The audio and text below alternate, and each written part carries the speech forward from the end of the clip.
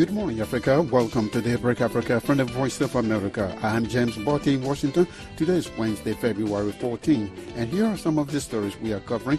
Lawmakers from Malawi's main opposition party boycott parliament. We felt that a person who has been expelled by the party cannot come to represent that party. It has never happened. Guinea labor unions stand firm in their demand for the unconditional release of a journalist. Zimbabwe will attempt to establish a gold-backed currency. A Silicon Valley startup discovers huge copper deposits in Zambia. There are more repercussions for President Macky Sall's abrupt decision to postpone Senegal's February 25 election. What you have to know is that this is not a problem between the president and the opposition. It is a problem between the president and the people of Senegal. And South Africa signs a deal to sell meat to Saudi Arabia. Those stories plus our Black History Month presentation are coming up on Daybreak Africa.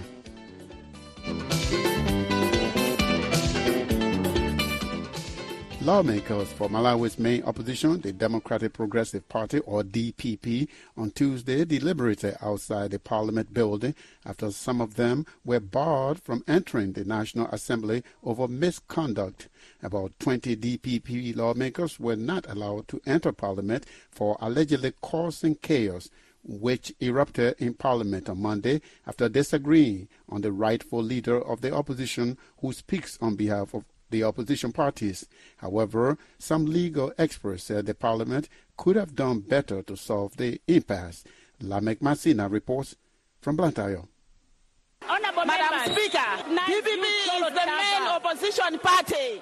The chaos on Monday erupted after the Speaker of the National Assembly, Catherine Gutani-Haram, recognized Kondwani Nankumwa as the leader of opposition to respond to the State of the Nation address, which Malawi President Lazarus Chakwera delivered when he opened Parliament on Friday. However, this angered DPP lawmakers who argued that the country's main opposition party fired Nankumwa last month over indiscipline and that it had replaced him with Melena Vicha as the new leader of the opposition in Parliament. George Chaponda is the chief whip for the DPP in the legislature. His expulsion followed his appearance before a disciplinary committee. After the disciplinary committee, he was expelled from the party. So we felt that a person who has been expelled by the party cannot come to represent that party. It has never happened. But Speaker Hara said she could not recognize Navicha as opposition leader unless the court injunction which Nankumwa obtained against his expulsion from the party was lifted. The leader of the government side in Parliament, Richard Chimwendo Banda, shares the same view. It's very clear from what the Speaker said that as Parliament, we must respect the courts. We cannot be Parliament and disrespect the courts. However, in response, some DPP lawmakers left Parliament in protest. On Tuesday morning, security officers there were instructed to bar about 20 DPP lawmakers from entering the building. This forced other DPP lawmakers to boycott entering Parliament in solidarity with their barred fellow lawmakers who gathered outside. Sheriff Kaisi is a political analyst based in Blantyre. He told VOA that the behavior of the DPP parliamentarians showed a lack of seriousness on matters of national interest. This is an intra-party issue that has to be resolved outside the parliament, because the issue, if you look at it, it's about the change of the leadership. What DPP was going to do is to fight through the court, to lift the order and then bring Navicha as the leader of opposition. Besides the DPP lawmakers' boycott on Monday, Nankumwa proceeded with his business as leader of opposition and responded to the President's State of the Nation address. However, posting on his Facebook page on Tuesday, former judge of Malawi Supreme Court of Appeal, Dunstan Maungulu, said by succumbing to the court injunction on the DPP dispute over the issue of leader of opposition, the Malawi Parliament is undermining its sovereignty. Maungulu says under normal circumstances, the judiciary cannot impose orders that would affect the functioning of the Parliament. In the meantime, Speaker of Parliament Hara says he will consider allowing the DPP's newly appointed leader of opposition, Navicha, to respond to the President's State of the Nation address on Thursday.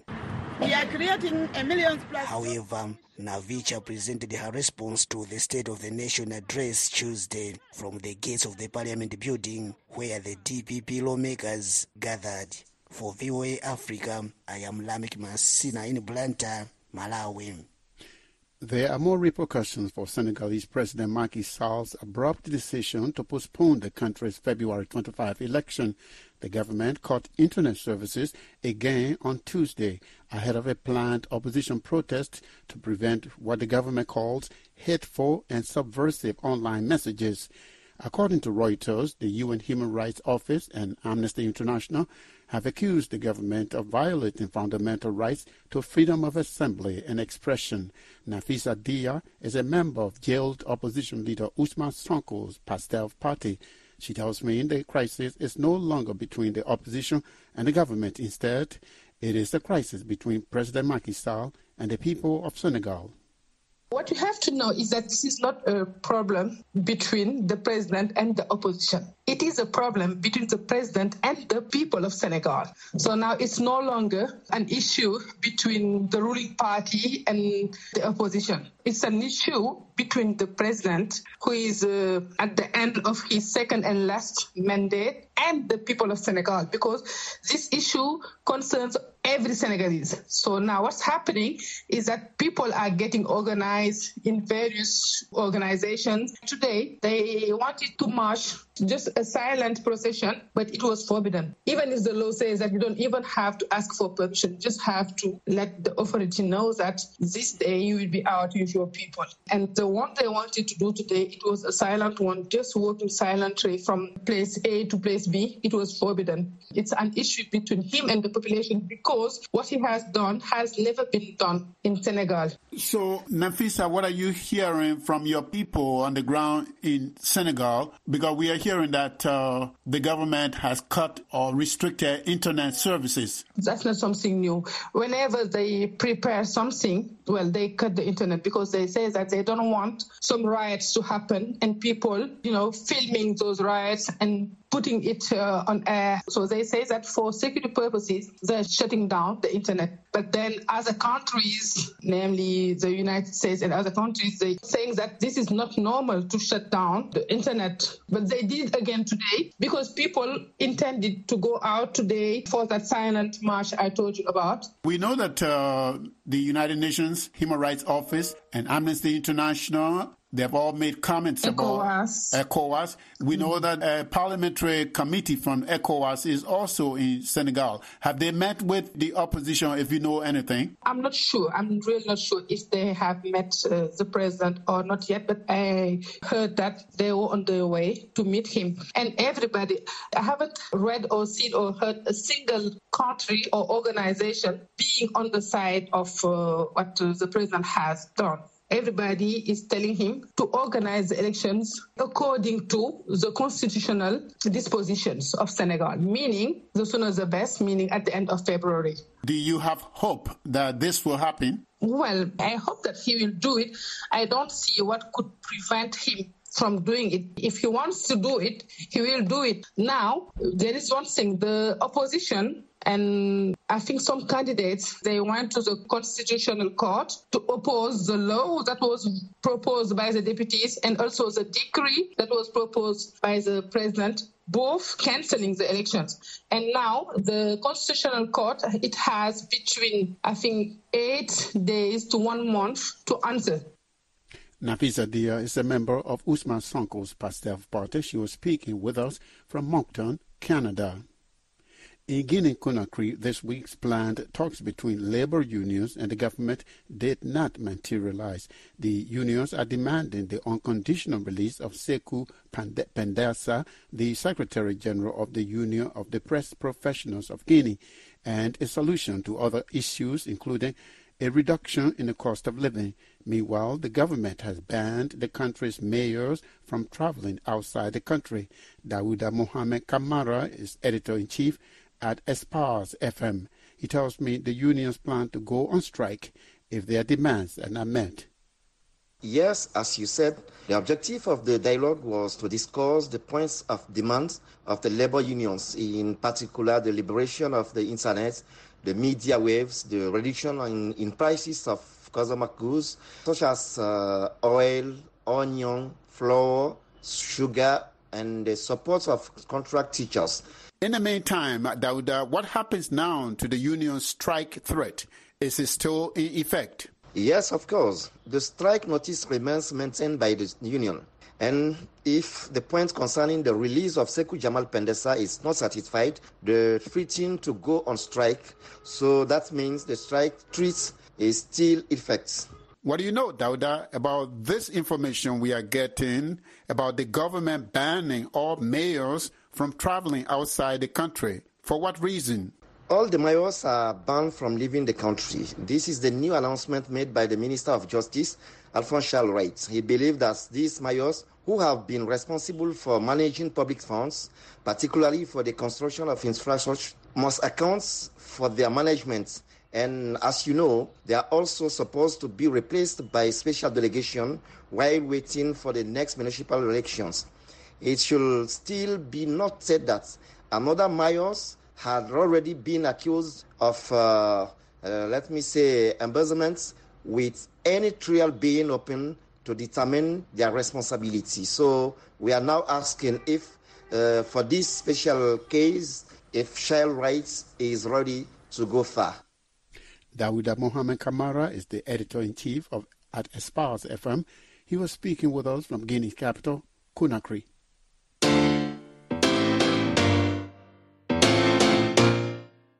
You are listening to Daybreak Africa on the Voice of America. I'm James Botti in Washington. Today is Wednesday, February 14. For more Africa news and features, visit our website at voaafrica.com. Connect with us on all social media platforms. We are on Facebook, Twitter, and Instagram.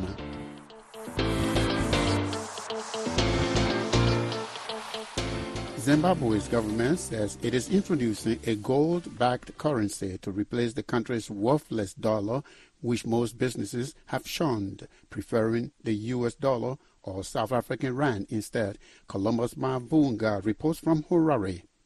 Mutuli Ncube, Zimbabwe's finance minister, told reporters in an online press conference Monday that his country was moving away from its current all but worthless currency to ensure sustained growth. Really, this is a quest for currency stability. What has emerged over the years, the US dollar being the most dominant. But going forward, we want to make sure that the growth that we've achieved so far, which has been very strong, is maintained and is even increased. We can only do that if we have further stability in the domestic currency. And the way to do that is perhaps to link the exchange rate to some hard asset, such as gold. He did not indicate when Zimbabwe will introduce the gold-backed currency. Since Zimbabwe's independence in 1980, the country has introduced new currencies several times after citizens and businesses started shunning the money. The present-day currency, known as the dollar bond notes or ZWL, was introduced in 2014. Within months, it started losing value, something economists attributed to the government overprinting notes and businesses failing to have confidence in the currency. It now trades at 20,000 for $1. Prosper Chitambara, a senior economist with the Labour and Economic Development Research Institute of Zimbabwe, says the move to introduce a gold-backed currency is a noble one. This is akin to what we had in the past, the gold standard, where you actually link Zim dollar money supply to gold. So that actually helps to control money supply, and it also helps to stabilize the value of the currency, because ultimately it means the value of the currency will be determined to a greater extent by the value of gold. But ultimately, says Chitambara, Zimbabwe needs to exercise fiscal responsibility if it wants to have a stable domestic currency. In the long term, medium to long term, we need, number one, to sustain or to ensure fiscal sustainability through ensuring there is fiscal discipline, fiscal consolidation. At one time, many countries used the so-called gold standard, where the monetary system is backed by the value of physical gold.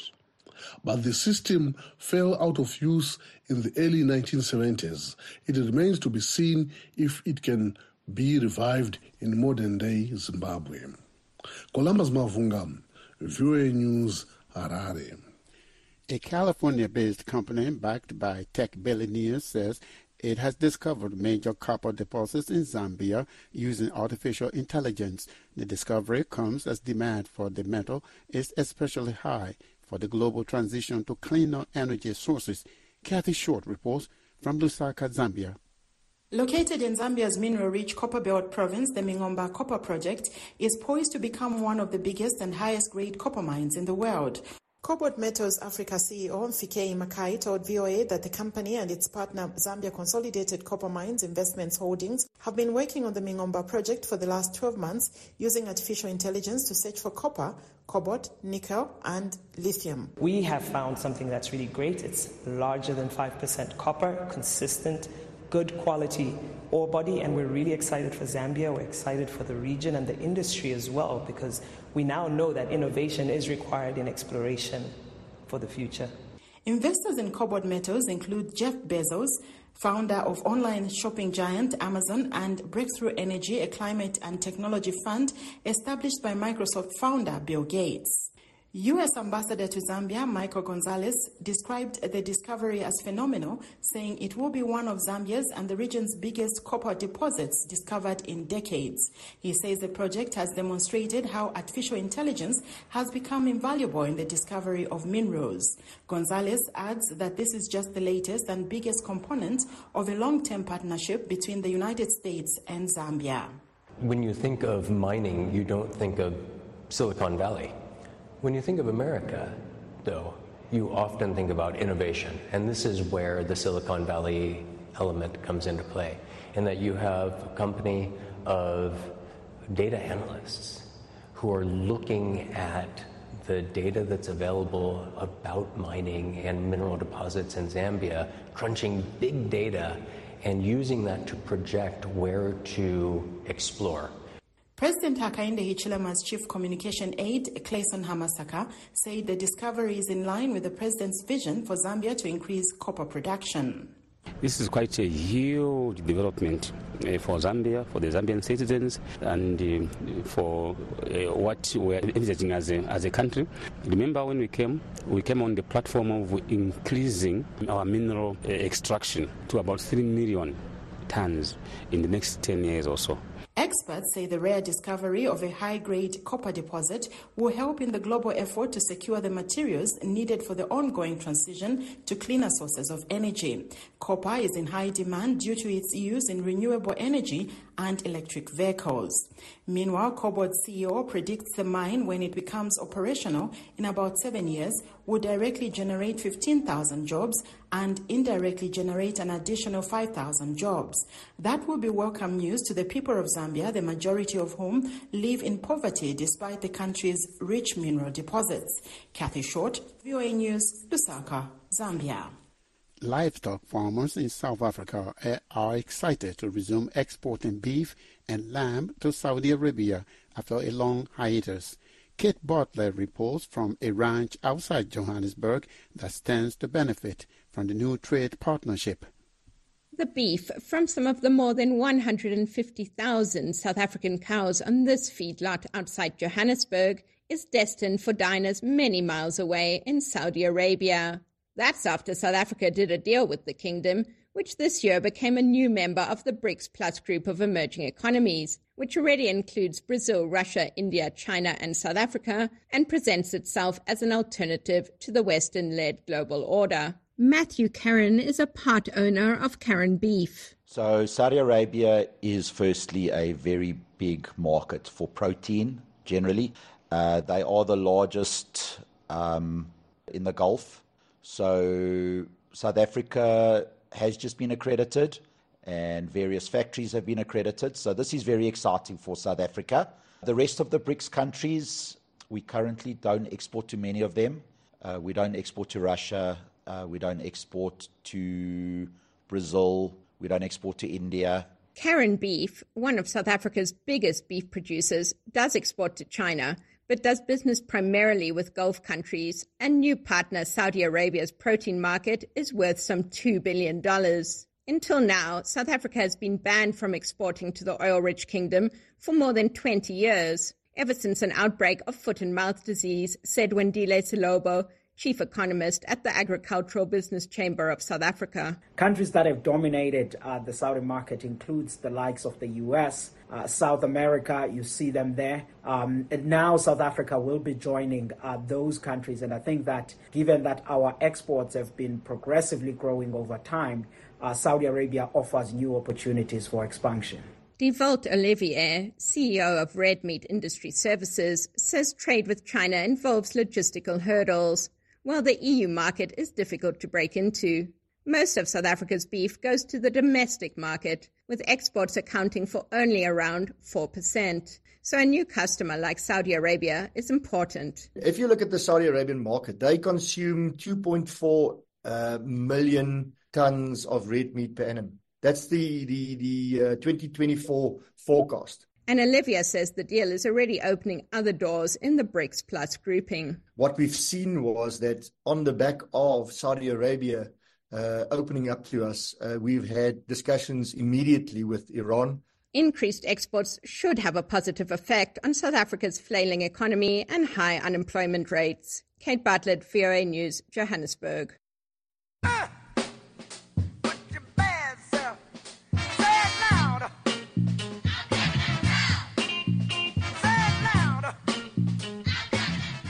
It's time now for our Black History Month and African History presentation for today, February 14. On this day, 1817, Frederick Douglass was believed to have been born a slave in Maryland. His real name was Frederick Bailey. At age 20, Frederick ran away to freedom. He changed his name to Frederick Douglass to escape capture by slave catchers. During the U.S. Civil War, Douglass fought for the opportunity for blacks to join the Union Army. Frederick was a friend to President Abraham Lincoln.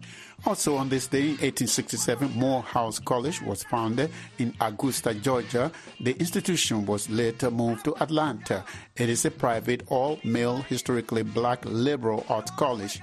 Did you know that Vanessa Williams was the first African-American to win the Miss America pageant in 1984? She went on to become a successful vocalist and actress.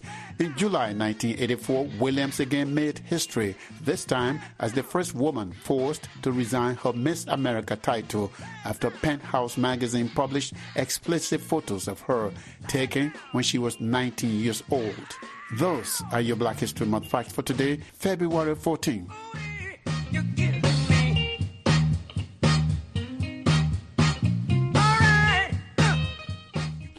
And that's it for this Wednesday, February 14th edition of Daybreak Africa. We thank you for coming aboard with us this morning. For more Africa news and features, visit our website at voaafrica.com. Connect with us on all social media platforms. We are on Facebook, Twitter, and Instagram. We are also on YouTube, where you can watch our TV shows, Africa 54, Straight Talk Africa, and Red Carpet. On behalf of the Daybreak Africa team, I'm James Barton in Washington, wishing that you will have a lovely day. We like the birds and